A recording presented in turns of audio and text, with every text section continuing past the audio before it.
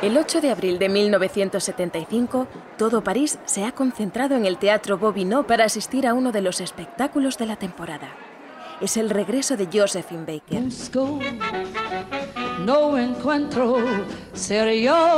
La Venus de Ébano, la primera superestrella afroamericana de fama mundial, que a sus 68 años demuestra que sigue en plena forma. El show es un éxito inigualable. Las entradas llevan un mes agotadas. Ancianos y jóvenes se entusiasman con ella y hasta el presidente de Francia le envía un telegrama de felicitación. 2 días después del estreno oficial, Joséphine es encontrada en coma. El día 10 de abril, fallece en el hospital. Morir casi literalmente sobre el escenario era el broche perfecto en la intensa vida de esta bailarina, espía, icono sexual y activista, que dejó atrás la miseria para convertirse en un mito irrepetible. Bienvenidos a Una habitación propia. Un podcast de Women Now dedicado a mujeres extraordinarias, en el que descubrirás las vivencias y pensamientos de mujeres que cambian el mundo todos los días. Ah, cette musique. Mais comment pouvez-vous résister? Mais dansez, voyons. Vous savez bien comme l'autre soir. Dansez. Mais dansez donc, voyons. Los años 20 vieron nacer a un nuevo tipo de mujer desprejuiciada y rebelde. De todas ellas, quizá la estrella más rutilante fue Joséphine Baker. Sobre los escenarios no tenía comparación. Bailaba con los pechos al aire y una falda de plátanos. Bizqueaba y se retorcía. Doblaba las piernas hasta casi dislocárselas y no perdía nunca su enorme sonrisa. El público enloquecía con ella, ignorando que, pocos años antes, esa misma Joséphine, casi una niña, había tenido que rebuscar comida entre los cubos de basura para sobrevivir.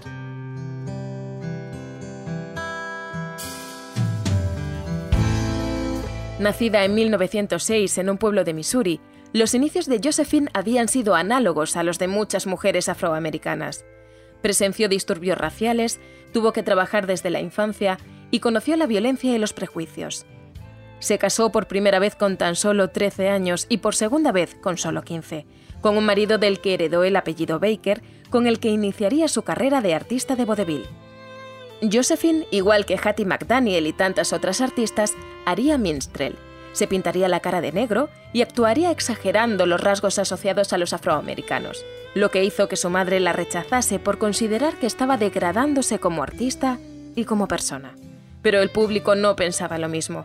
Tenía tal talento y expresividad que de Broadway pasó a actuar en el Teatro de los Campos Elíseos. Quise ir a París porque todo el mundo ama París y sabe que es la ciudad del arte. Supongo que tenía un don y vi la posibilidad de hacer algo allí. En 1925, y con solo 19 años, nace el mito de la danza salvaje, la hija del jazz que baila enloquecida acompañada de un guepardo, en lo que es a la vez un estereotipo y una exaltación del folclore africano. Lo que en Estados Unidos la había marginado a ser una artista para un público considerado de segunda clase, en Europa se convertía en una seña de identidad que fascinaba a todos.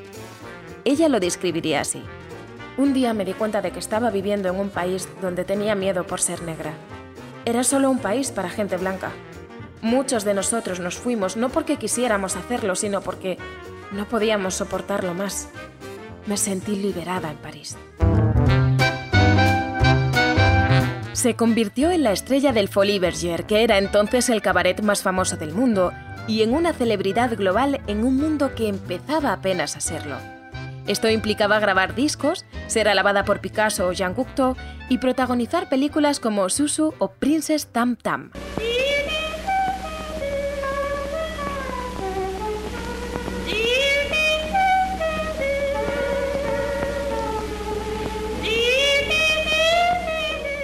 La vida sentimental de Joséphine era tan agitada como sus contoneos sobre el escenario.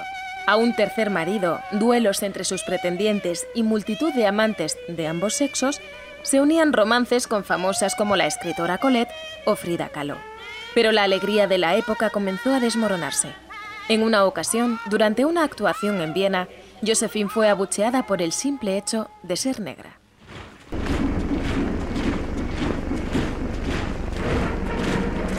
París ist in deutscher Hand. La fantasía que había vivido en París de que su color de piel no importaba se desmoronó cuando los nazis invadieron Francia en 1940 y casi toda Europa se encontró sumida en la Segunda Guerra Mundial. Josephine no se mantuvo al margen. Después de actuar, acudía a ayudar a un refugio de personas sin hogar y, aprovechando su condición de estrella internacional, se convirtió en una espía para la resistencia francesa. En las partituras que llevaba en sus giras, escondía información codificada escrita por encima de las notas con tinta invisible que entregaba a contactos en países neutrales. También escondía documentación comprometida entre su ropa interior y contribuyó con una red que sacaba judíos de Europa a través de Marruecos. Su ayuda al esfuerzo de la resistencia fue tan grande que cuando terminó la guerra, recibió la Legión de Honor, entre otras condecoraciones por su valor.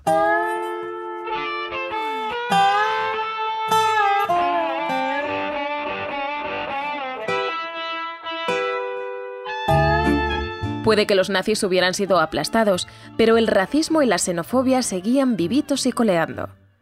Josephine revivió las humillaciones de su infancia cuando durante un viaje a Estados Unidos en el 51, más de 30 hoteles rechazaron que la diva se alojase en ellos. Por su parte, ella exigía actuar solo en locales que no segregasen al público. Una noche en Nueva York, Josephine quiso ir a cenar con unos amigos al famoso Stork Club.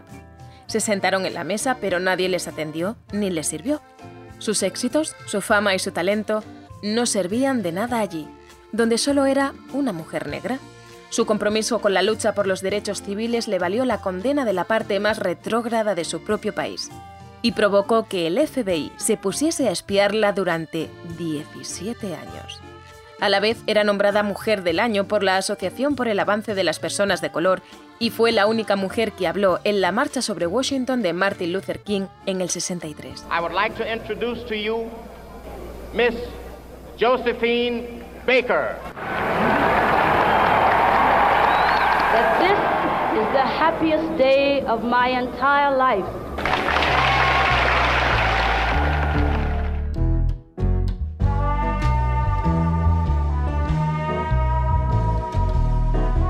Los años iban pasando y Josephine, reconvertida en cantante más que en bailarina, no dejaba de actuar. En parte no podía dejar de hacerlo porque se había embarcado en un proyecto personal extenuante y muy costoso. En el 47 se casó con el músico Joe Guillon. Se instalaron en el castillo de Le Milande en Francia y a pesar de que Josephine no podía tener hijos, se propusieron tener una familia con muchos niños. La idea que ella tenía al principio era adoptar un niño de cada continente para demostrar que la armonía racial era posible. Acabaron siendo 10 niños y 2 niñas de distintos países del mundo: Japón, Finlandia, Colombia, Francia, Argelia, Costa de Marfil, Venezuela y Marruecos.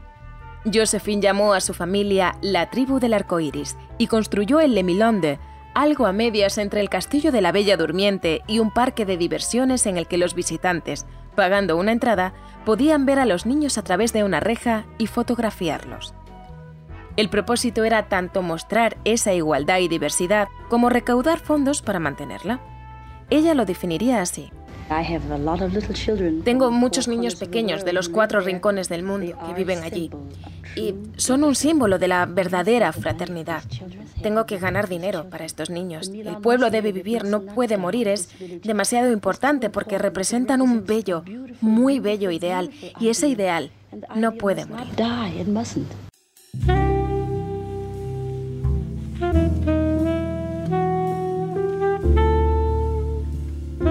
El sueño de Josephine se volvió en ocasiones una pesadilla. Ella no podía parar de trabajar y estaba poco en casa, pero cuando lo hacía daba muestras de un comportamiento errático achacable a algún tipo de desorden mental. Lo mismo por Navidad les compraba una pila de regalos a los niños que llegaba hasta el techo del salón, que despedía a las nanis en un arrebato de furia u organizaba fiestas salvajes. Su relación con Joe Guillon se tambaleaba.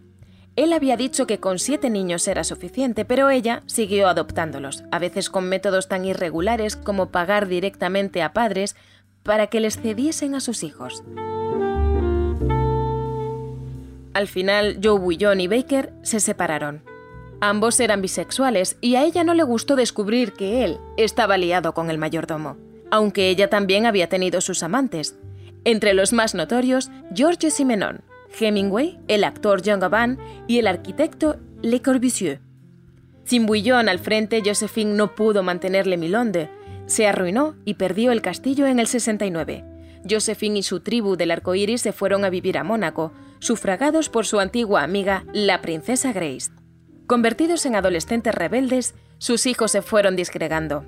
Algunos se mudaron a vivir con Bouillon a Buenos Aires, otros fueron enviados a internados y otros acabaron viviendo con un admirador de Joséphine en el Reino Unido. Hoy, ya personas maduras, viven en distintos lugares del mundo y continúan manteniendo el contacto, pero la última vez que estuvieron todos juntos a la vez fue poco después de la muerte de su madre. Sin ella, la tribu del arco iris dejó de existir.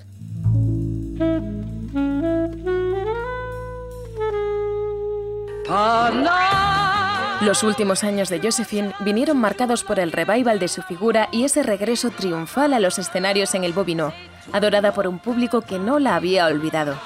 El diagnóstico de su fallecimiento sería una embolia cerebral, pero un amigo expresaría el sentir popular al decir: «Creo que murió de alegría».